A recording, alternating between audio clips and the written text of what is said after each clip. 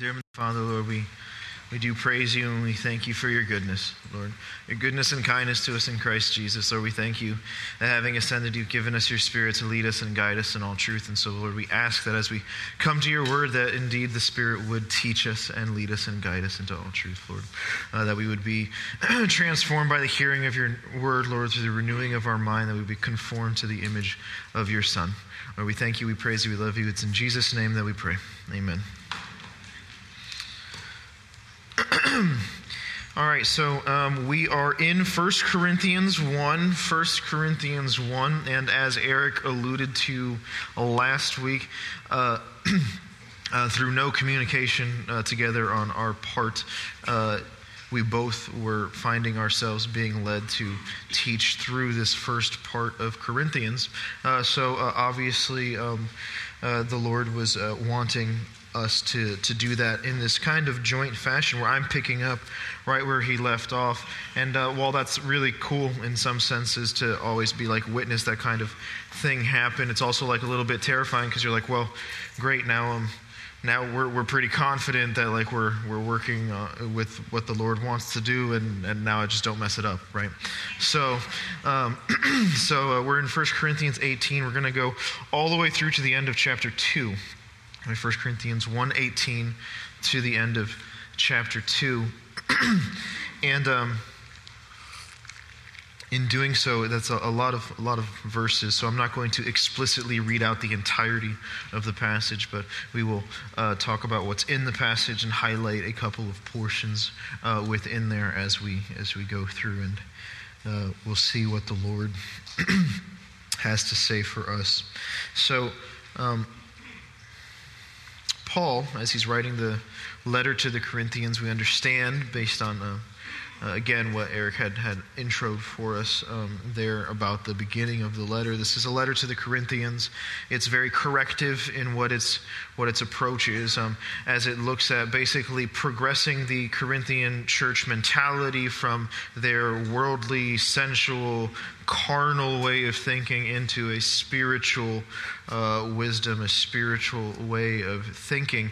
He mentions that in chapter 3, right, at the beginning there, where he says, I couldn't speak to you as to spiritual people, but as to carnal, right? And the rest of the book is devoted to this thing of point by point addressing concerns where they are thinking and behaving, therefore, in a way that is carnal, and then revealing and exhorting them to think and act in a way that is according to the Spirit, right? He addresses things one by one as he goes through the rest of the book.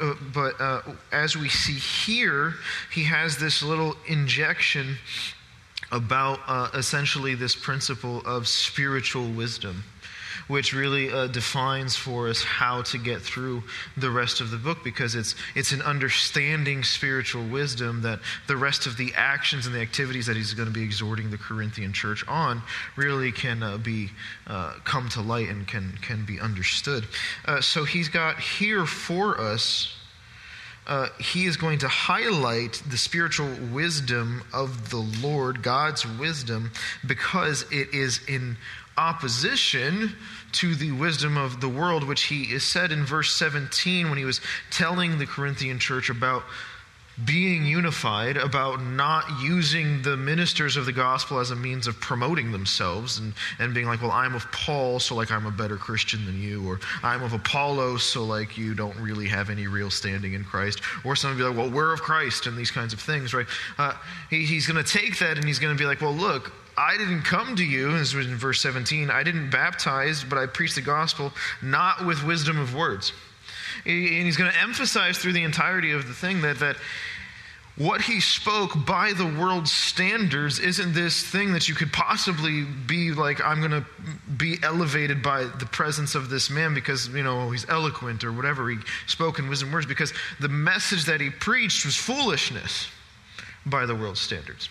Right, and so in doing so, he's going to make a comparison for us between the wisdom that he speaks, which is considered foolishness, and the wisdom of the world, which is foolishness. Right, so he's going to do that for us, and so we're going to explore this comparison together to highlight wisdom, because honestly, wisdom is itself really one of those large questions of life, right? It's not this kind of thing that only philosophers sit and contemplate and try to think of what is wise or whatever, right? But rather, wisdom touches every area of our life because it is the application of what we know into the regular activities of life, right? Whether or not you're operating in God's wisdom or in worldly wisdom, you're doing the things that you're doing, you're operating in the way you're operating because of a knowledge that you possess and you're applying it to the things around you. Wisdom is a very practical thing, right? So before we again progress into what he says, it's important to define for us wisdom, because this isn't going to be a comparison of two, we'll say, things where it's this is wise and this is foolish, therefore just be wise or else you're going to be foolish. We're going to see a comparison of two types of wisdom, right? That he's going to express to us what the wisdom of the world is, a type of wisdom, and then what the wisdom of God is, right? And how these are different, right? And I think what we'll find, and what was certainly personally challenging, is that if I'm honest with myself, most of my interaction in life by default, if I'm not very careful, falls under operating in the wisdom of the world, right? Because it is so sufficiently generic and so subtle in what it seeks to accomplish, and right, that it really is our very natural bent. So he says this. The message of the cross is foolishness to those who are perishing, but to us who are being saved there's the power of God, for it is written, I will destroy the wisdom of the wise and bring to nothing the understanding of the prudent. Where is the wise? Where is the scribe? Where is the disputer of this age? Has not God made foolish the wisdom of this world? For since in the wisdom of God, the world through wisdom did not know God, it pleased God through the foolishness of the message preached to save those who believe. He goes on and he highlights this idea of the foolishness versus the wisdom, of the idea that what one is calling foolish, the other calls wise. What God is calling wise, the world is calling foolish. What the world is calling wise, God is calling foolish, right? And as he does so, as he progresses, and it even says that God, what's happening here is that God by choice has chosen to operate in such a way that it is against the wisdom of man. Right, and so what we learn here, the first point of emphasis, the first thing that that Paul wants us to make this comparison over, is that these two wisdoms have different metrics by which they call themselves wise. Right, they have different metrics. They're measured differently, and we can see what God's measurement is. We can see how he operates in wisdom. His goal, they have different goals, is in verse 29, that no flesh should glory in his presence. In other words, the wisdom of God is focused upon achieving a certain goal, right? And skillfully navigating the things that it faces in order to achieve that goal, and that goal is the glorification of Christ, right? Is the glorification of God through Christ. Right? Whereas man, his wisdom, seeks out an ability to skillfully navigate the adverse circumstances of life in order to achieve a different glory, the glorification of man. Right? And so they have two very different things in mind as far as what they're looking to achieve. Right? And every activity that man engages in, every pursuit, is towards this end of the glorification of man. And the things that God is himself doing in the world and through us in the world, and what he did through Christ and what's revealed, is that it was for the glorification of God through the person of Jesus Christ. Right? And we see this, right? And we understand, well, they're both, in a technical sense, forms of wisdom. Because very technically speaking, wisdom is simply the possession and application of a diverse set of knowledge into a large set of circumstances to be able to accomplish one's goal. right? Like you would say somebody is wise, right, if in a very silly way, if you were like playing chess, right, which I have done a couple of times with some of these high schoolers who really like to invest their time in playing chess. And they're like really good, you know what I mean? Like they're like, oh, we know all these moves and these things or whatever. And I'm like, I have casually played chess for a little bit, and so I can pick it up and kind of do something with you. All right, and so I go and I play with them, and I'm like, I love competition because it really emphasizes this concept of navigating skillfully, right? Because this is a strategy game, right? It's a strategy game. You're trying to, I have a goal in mind to take the other person's king, right? And they have their own goal, right, to also trap the other person's king. And we're both applying the knowledge that we have to the situation. And we find ourselves in opposition to one another, and whoever has the most skill wins. And for me, that's usually the high schooler, right? So unless it's one of those ones who's like, it's my first time playing chess. I'm like, yes, I can finally do this. Here we go. That's why I play my wife in chess. She never learned how to play chess, right? So it was like, I'll teach you by beating you many, many times. That's why the Lord gave me the high school group, so they could keep me humble. Be like, see, you're not that great at that. So anyway, wisdom. We would call that person wise, right? Because they are skillfully navigating an adverse set of circumstances in order to accomplish their goal, right? And so the world has its own way of navigating its circumstances in order to accomplish one goal. That is to glorify man. Whether that is on an individual pursuit or in a corporate kind of global pursuit of the glorification of man. It doesn't really matter. They're both really bent on glorifying mankind. Right? And then God is in the exact opposition to that. Right? And Paul, as he emphasizes this, he breaks down the world into a couple of groups of the way that this operates. Right? How the attempt at the glorification of man manifests itself in the wisdom that the world pursues. And so he starts out in verse 22. He says, Jews request a sign. Right? There's the religious bent towards being able to glorify mankind. Right? And so the Jews, right, they had what did they receive? They had received the moral law of God. Right? So they took this, though, which is intended, and its only thing that it can accomplish, is the revelation of sin, but offering no power to overcome it, right? So it presents the revelation of sin, and it points towards Christ, but what in the pursuit of the glorification of man, what the religious mind does is it takes the law of God, or any law of any other religious system, and rather than concluding that man cannot be glorified through this, it takes that and it says this is the method by which we become like God. Right? It says that we can glorify ourselves. We can be elevated into the status of God if we simply make ourselves more moral. Right?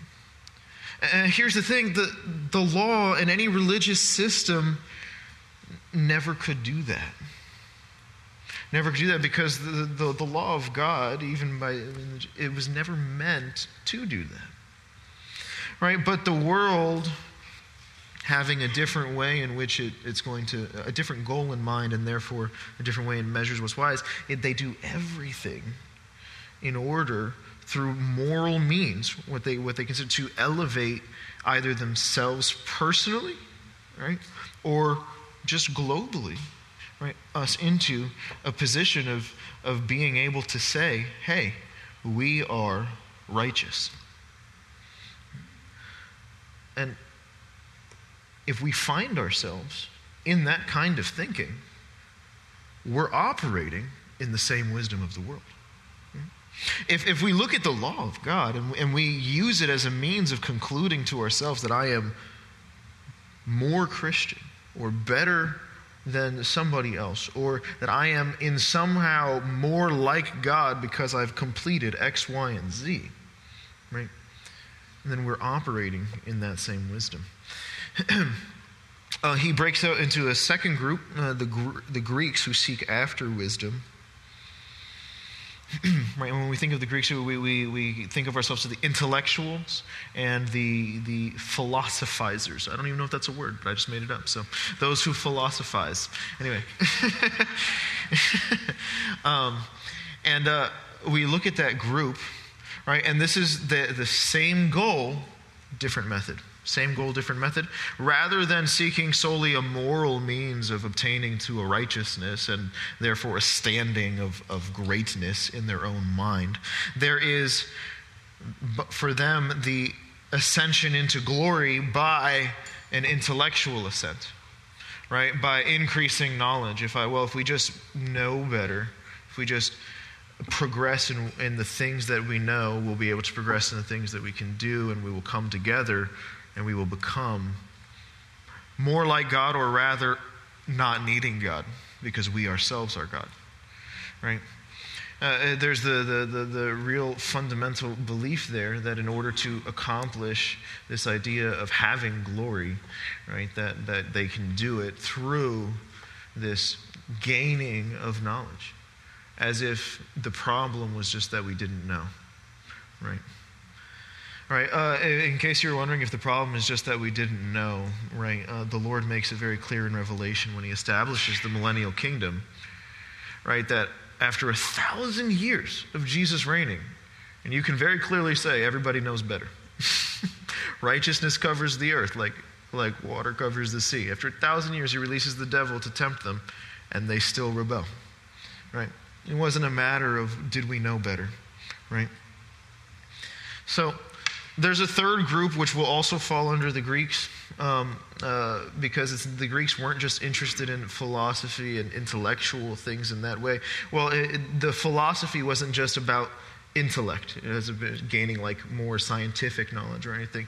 Some of the philosophers also concluded this idea of giving into the flesh, as it were, as entertaining the flesh and being totally consumed and worried about that, not even worried about it, but just indulging in that as a means of just basically, whereas the other two may be trying to ascend into glory, that third group is more about saying that we already have glory and we're just going to fill it out by indulging in what we have, right?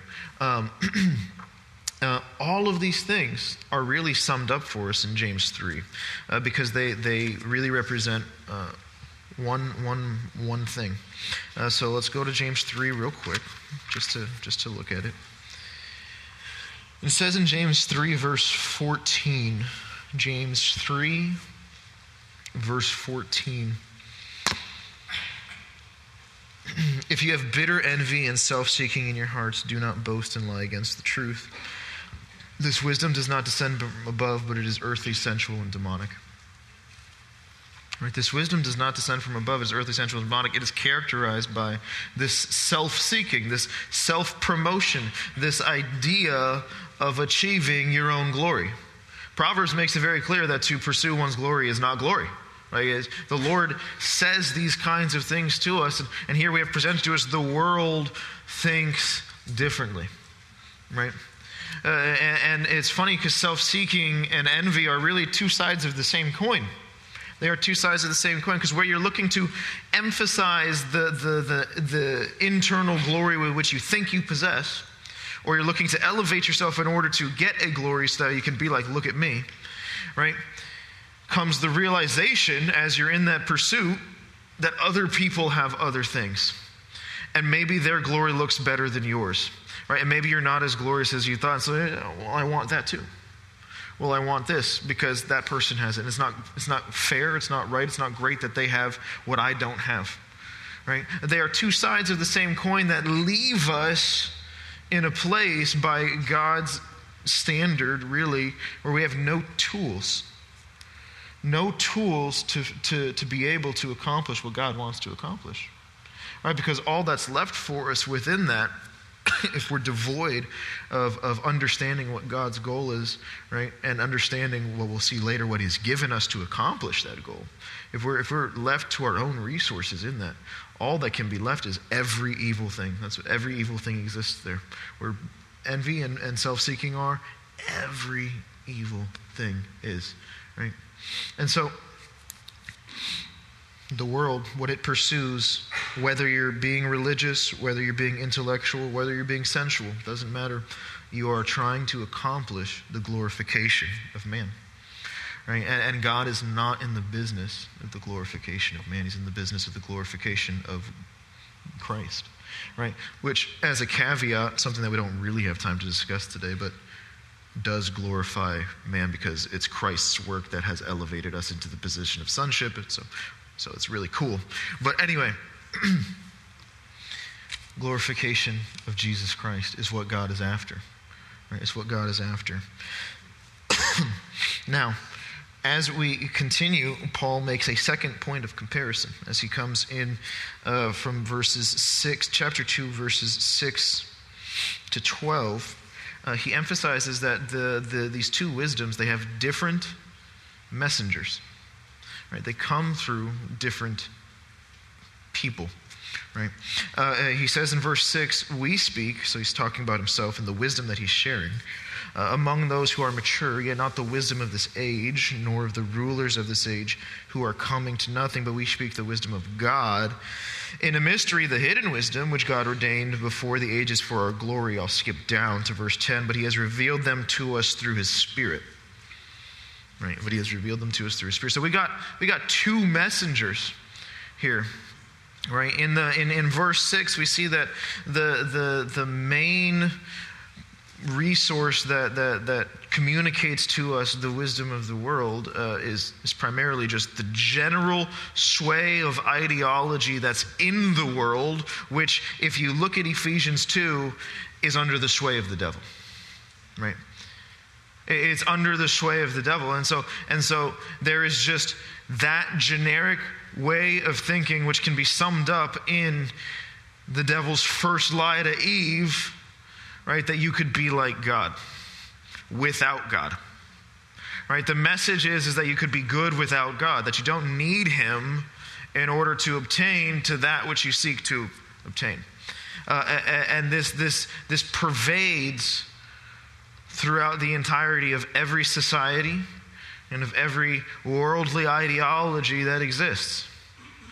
Right? It is so subtle in that it is so easy to have that emphasis in your life. Right? It's so easy to fall into the trap of thinking, well, I want to do what's good for mankind, and in that line of thinking be following the wisdom of the world, which says, well, let's do it this way without God. Right? Because we can. Right? And furthermore, we're so easily led astray because the ones who we listen to the most in the pursuit of, for us, if we're in the world, in the pursuit of the glorification of man, are the ones who have some sense of achievement in the world, the rulers of this age. Right? And guys, we look to these people, right? Eric already made a Taylor Swift reference, so I'm going to continue it, right? So we look at Taylor Swift, who has like no real moral standing and no understanding of the Lord at all, right? She can't hold a boyfriend for more than 2 minutes, right? Like, anyway, do with that what you will. Right? And then we look at her and we go, I want to be like that, right? Or we look at some of the people who we just admire in general, or like maybe you're into sports or maybe you're into music and you're like, I like that guy. This guy, he accomplished what he wanted to accomplish, which is the same thing that I want to accomplish, and look at how he did it. I'm going to pattern my life after him. When I was young, so I love basketball. And one of the first books that I found myself reading when I got to an age where I could read like chapter books pretty well, it was the biography of Michael Jordan, right? I was like, this is the dude, right? How did he do it, right? And then it's a really encouraging book, honestly, if you're wanting to pursue, because you're like, oh, well, look, he wasn't even good in high school. You know what I mean? So there's still hope for me, and stuff like that, right? But we do that. And on a more serious note, we do that with political leaders, right? We do that with these messengers of promising to us that we can achieve the goals that we want to achieve. It might not be for them to be like, hey, you can become this, but their message, subtly different, is, I'm the one who can do this for you. Me and my government policies and the things that we come up with as a political party and all, these will lead you into a place where you have all that you desire. All the goals that you want will be achieved if you give me the power. And guys, whether you're far left, far right, a little bit left, a little bit right, whatever, wherever you are, if you're mid, whatever, doesn't matter. Every government system is bent upon you thinking that they can save you. Right? It's bent upon building a utopia here where you are then essentially grateful to them for building that, right? And guys, it's the glorification of man. It's the glorification of man, right? The Spirit is not known through those means. Right? What God wants to do isn't understood through the message of some political leader, of some popular figure, or none of those things. He is known, and what he wants to do is known by the message of his Spirit, whom he has given us. Right? And the Spirit is the gift of Christ. It's the glorification of Christ. And look, as he speaks to us these things, all of the things that he speaks to us are just not like the world at all, right? It comes by the Spirit, and we have to be very careful, because while these two wisdoms have different messengers, they have the same method of reception, right? Because you're either going to put your faith in man, or you're going to put your faith in God through the testimony of the Spirit, right? And you're, when we talk about faith, we're talking about believing the promise of a testimony and engaging in activity that represents that belief, right? People think of the analogy of like a chair. Right? Has everybody heard the chair analogy for faith? That if you see a chair, you're putting your faith in the chair by sitting on the chair. Right? While it's a semantic thing, you're not putting your faith in the chair. Right? Because what you're doing is you are receiving the testimony of your eyes and of your senses, and you are observing and making conclusions based on that about the chair. And then using that, then you are acting in such a way, right? So what you're really believing upon there is the testimony of your own senses, right? We're always operating like that, whether or not we have faith in science, faith in ourselves. It's an act of faith because we are receiving a testimony, we are believing it, and we are acting upon it. Wisdom of the world, they have their messengers. Are we believing what they're telling us? Right? Furthermore, are we desiring what the world is desiring in its message? Right? Because sometimes the message of the gospel, right, if we try to take it and make it fit into the message of the world, boy, we're going to be very confused. Right? Look, you all know, Addie passed about coming close to a year now. Addie passed about almost a year ago now, and that is one of the hardest trials that our family has ever had to go through. Hopefully the hardest one, but the Lord can do what he wills.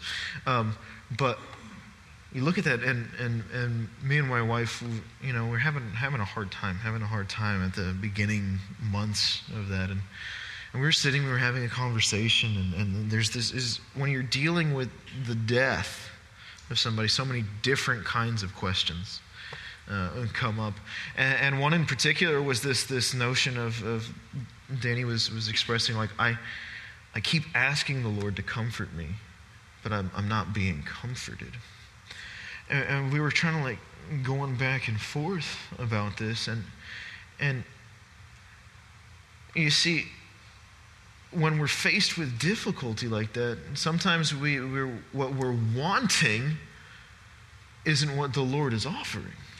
Like if the comfort that we wanted, right, was that Addie would return, or that such an instance would never happen again, or that we could gain control of our lives by perhaps being more up to it on the medical stuff and figuring out things that way so that we could gain a sense of control over our health and those things like that. And that's not what the Lord is offering in the gospel. Right? He's not offering you the absence of suffering. Do you understand that? Like, he's offering you an ability to go through the suffering, not to remove it. Right? Because he himself also went through it, didn't remove it. But he accomplished his will through it, didn't he? And so the only comfort we could take, right, is in the nearness of God in that. And look, if I didn't find that comfortable because it didn't match what I wanted, because my goals were aligned with the world and not with the Lord, then I was going to find no comfort. Because God isn't offering to us just generically what makes you feel comfortable, or generically what makes you feel happy. Right? He's offering to us himself, and we find our comfort in him. Right? And look, it doesn't make sense to the world. It doesn't make sense to the world, and it might not make sense to us, right? But that's okay, because he's given us his Spirit, and he has a testimony to tell us that we must operate in faith and believe, right? Now, what he's telling us, right, which was alluded to, is all that we have in Christ. You see it here. He says, God has revealed them to us through his Spirit. The Spirit searches all the things, yes, the deep things of God. For what man knows the things of a man? So you can't know what's in God's mind except that it's revealed. It has been revealed through the Spirit. And it says in verse 12, we have received not the spirit of the world, but the Spirit who is from God, that we might know the things which have been freely given to us by God. It's the glorification of Christ. It's the elevation of how wonderful he is, because the Spirit is communicating to us things that we possess in him that can never be taken away, because they are finished in Christ. Right? When Christ ascended, or when Christ was on the cross and he completed his work, he said, it is finished, right? And there was nothing else to do, and he offered all of what he accomplished to us, right? And look, what he accomplished was far greater than anything that man could seek to rise up to be able to do. Right? John in Revelation, read it on your own time, when he's in the throne room for that first time and the scrolls are sealed and he's crying about who can open them. Right? There were real adverse challenges to being able to save mankind that nobody could handle. Right? Except for one person, Jesus Christ. Right? Because John was so sad in the throne room there when he saw that it was sealed. And there was nobody found to break the seals.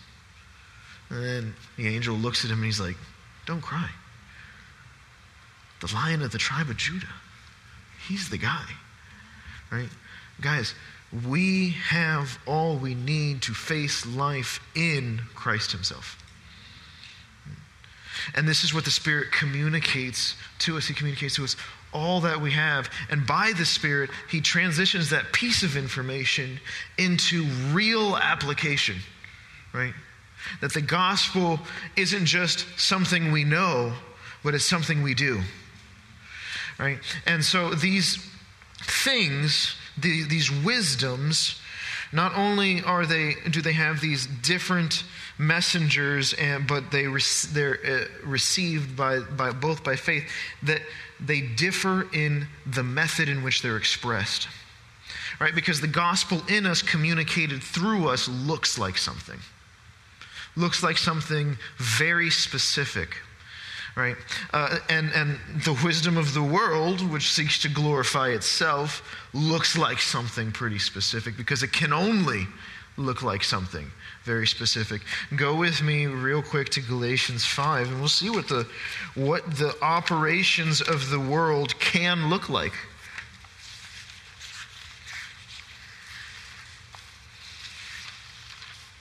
If you're one of those people who likes acronyms, go eat popcorn, right? That helps you understand Galatians, Ephesians, Philippians. So,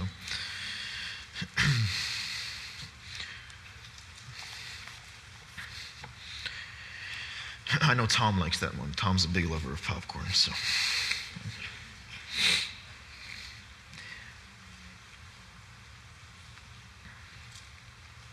Verse 19 of chapter 5, Galatians chapter 5, verse 19. It's pretty evident what operating in the flesh, what operating in the wisdom of the world, which only has the flesh as its tools because it ignores God and what he's given us. Right? The works of the flesh are evident, which are adultery, fornication, uncleanness, lewdness, idolatry, sorcery, hatred, contentions, jealousies, outbursts of wrath, selfish ambitions, dissensions, heresies, envy, murders, drunkenness, revelries, and the like.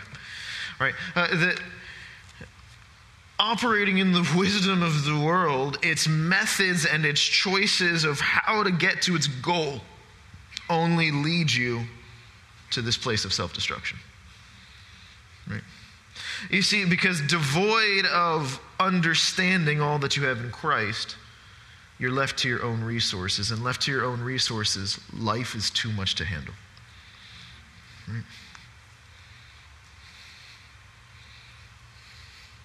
But we do not have the spirit of the world. We have the Spirit of God. And so what we go back to in 1 Corinthians is a highlight. Coming back, I skipped over this verse. In chapter 1, verse 30, but of him, you're in Christ Jesus, who has become for us wisdom from God, and righteousness and sanctification and redemption. Just as a quick note, this is a retelling of the fact, part of the fact that what we have is the gospel in order to tell us how to live, right? Because when we look at, if you have the New King James, you'll see a dash and then the and, right? You'll see Christ Jesus, who became for us wisdom from God, dash, and righteousness and sanctification and redemption. If you have the Old King James, they don't have a dash in there. It's an untranslated word in the Old King James, and they put a dash here for this one. The word te versus the word kai. These are both prepositional words. One, kai, is the one that's translated and. Right? And then there's this word te, which is, they are different kinds of prepositions. One is adjunctive, and the other is conjunctive.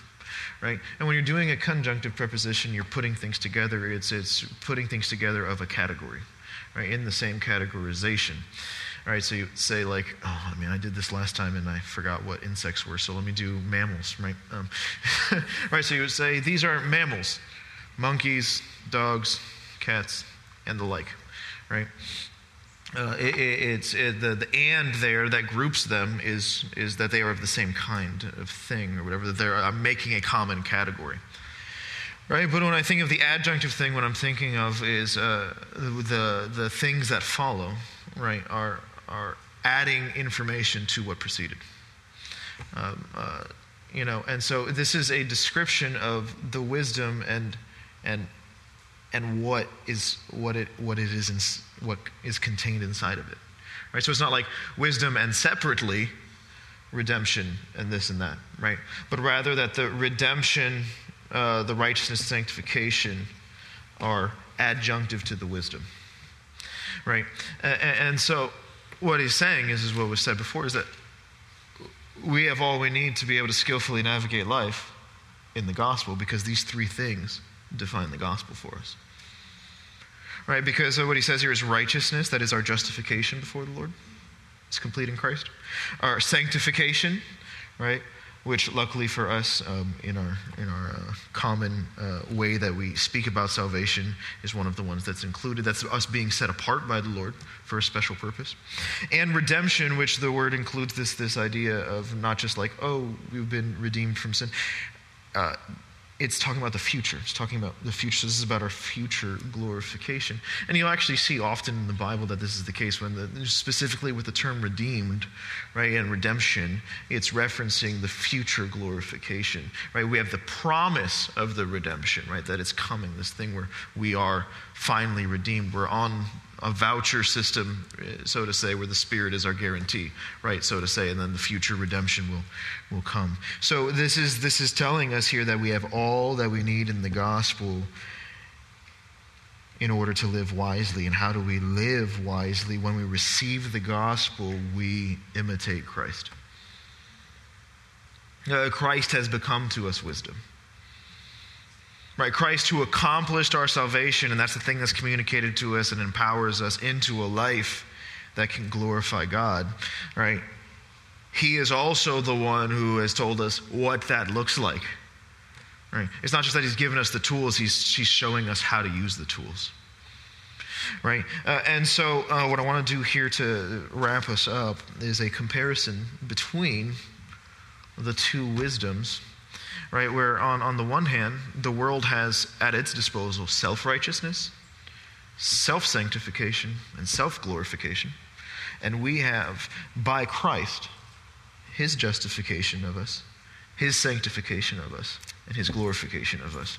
And what that manifests itself like, and what that practically begins to look like. Right, what it leads to as it expresses itself.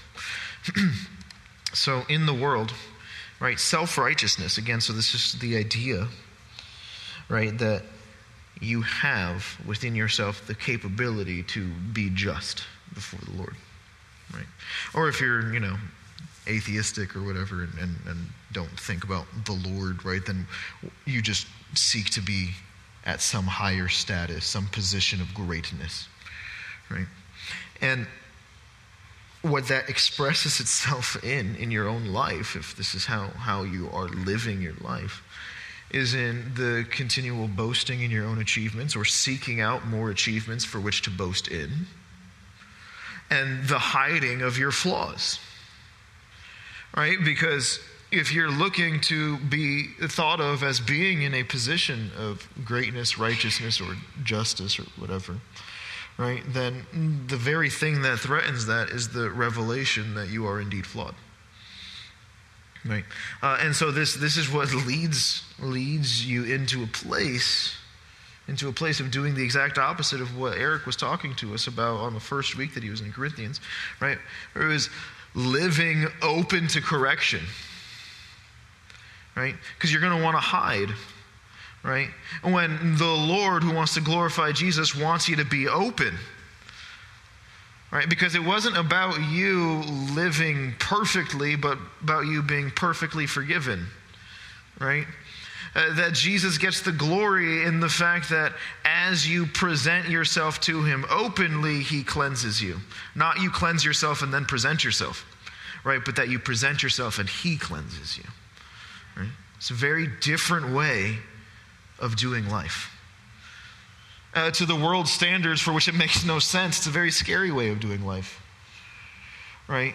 Because people are so afraid of being judged, so afraid of being cast aside because of the things that they hide. But we have the freedom in Christ because of the justification, which is not by our works.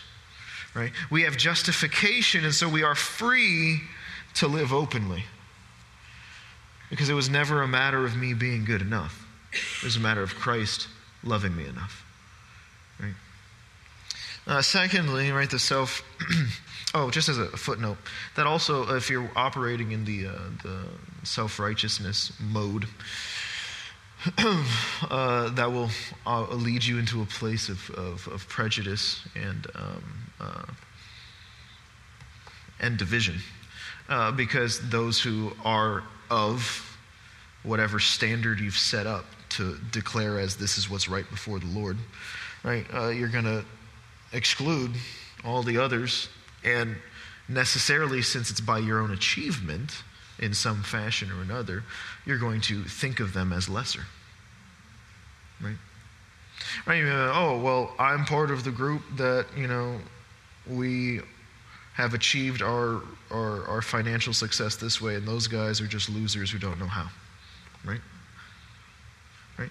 It doesn't matter here or there what the activity is that you're setting up. It will lead you into a place of thinking of others as less. Right? Because the only thing that helps us not think of others as lesser is when we're all reduced to that position of being lesser, and only Christ saves us. 2, self-sanctification. So sanctification is all about being set apart. It's all about being set apart for a holy purpose.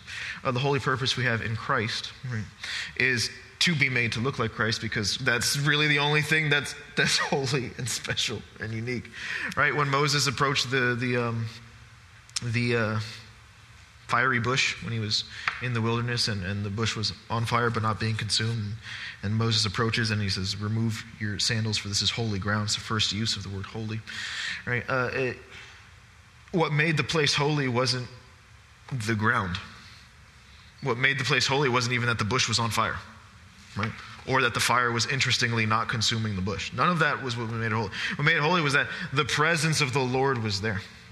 Right? And look, the world in its idea of being able to set itself apart internally, devoid of the Lord, right, to find its own uniqueness, right, by itself, just lays out silly platitudes like you're super special as, whatever, as you are.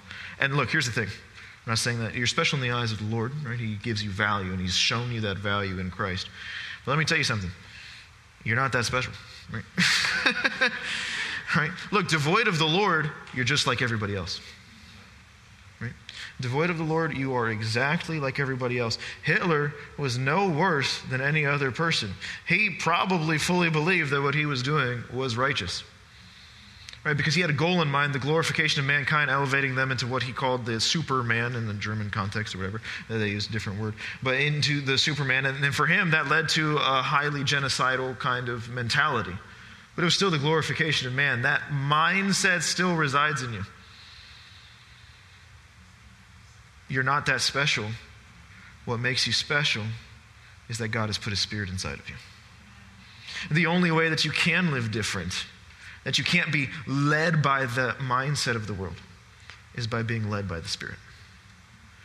Right? It is the thing that sets you apart.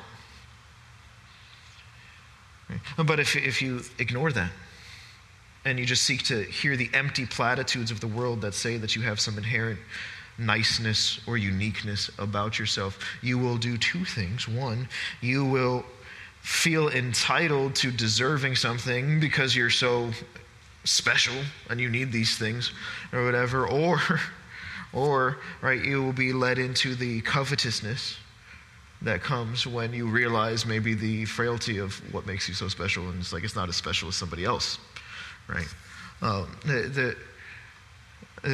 Believing that, not receiving that Christ sets you apart, it has no good end in that.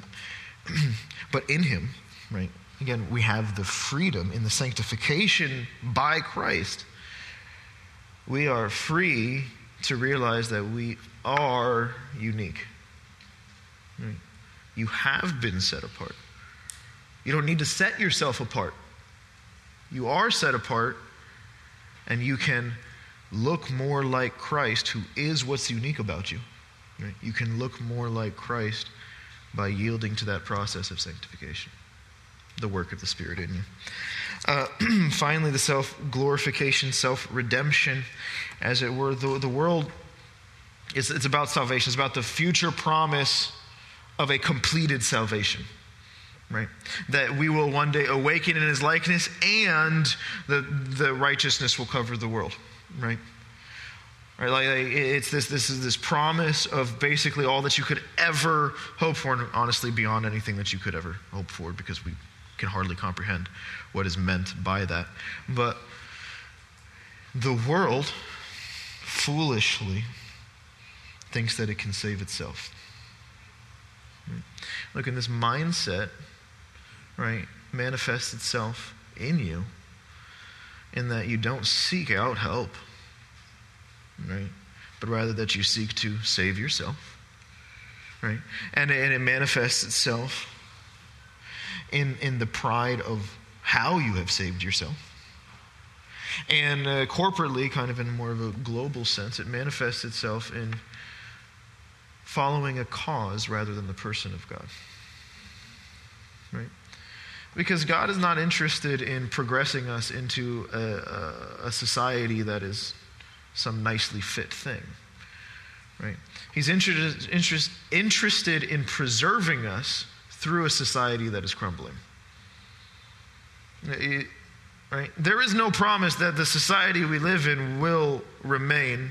It's the exact opposite promise. Christ will come and bring his kingdom, but he will preserve us to the end. Right? Whether or not kingdoms rise or fall is irrelevant to our goal. Right? America rises, America falls. China rises, China falls. Who cares? Who cares? Because at the end of the day, Christ's kingdom is coming.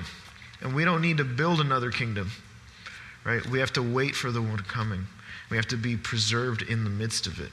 And he will do that. You know? But look, if we're focused on the self-redemption, then we will be engaged in every activity that leads us to thinking that we can save ourselves. Whether that's a political front, a humanitarian front, whatever. It's not to say that engaging in a political discussion or doing humanitarian things is useless. Right? It is to say, though, that if your only goal in doing so is so that way mankind can be elevated to some status that you feel is better, well, then you've missed out entirely what the wisdom of God is calling you to. Because we're supposed to be engaged in the activities of things like, if you want to do a humanitarian thing or you want to, whatever. It's not a limitation on the activity that you're doing, right? But it better be so that Christ is known through you, right? Like, it doesn't matter if poverty is erased or if cancer is cured, if it's done at the expense of Christ being glorified. Right? It doesn't matter. Why? Because at the end of the day, who gets the credit for doing it is what matters. Right? Look, if you do it and you're like, look at what we did. We came together and we didn't need God to do it and we accomplished it. Well, God gets no glory in that. And why is that so detrimental? Well, because the glory is his anyway. Right? Look, the reality is that we can't. We have to acknowledge that the glory is his. And so, this is where the wisdom of God differs. And it's really challenging. Right? Because we might find ourselves in a situation, we often do find ourselves in a situation where we're operating according to the wisdom of this age.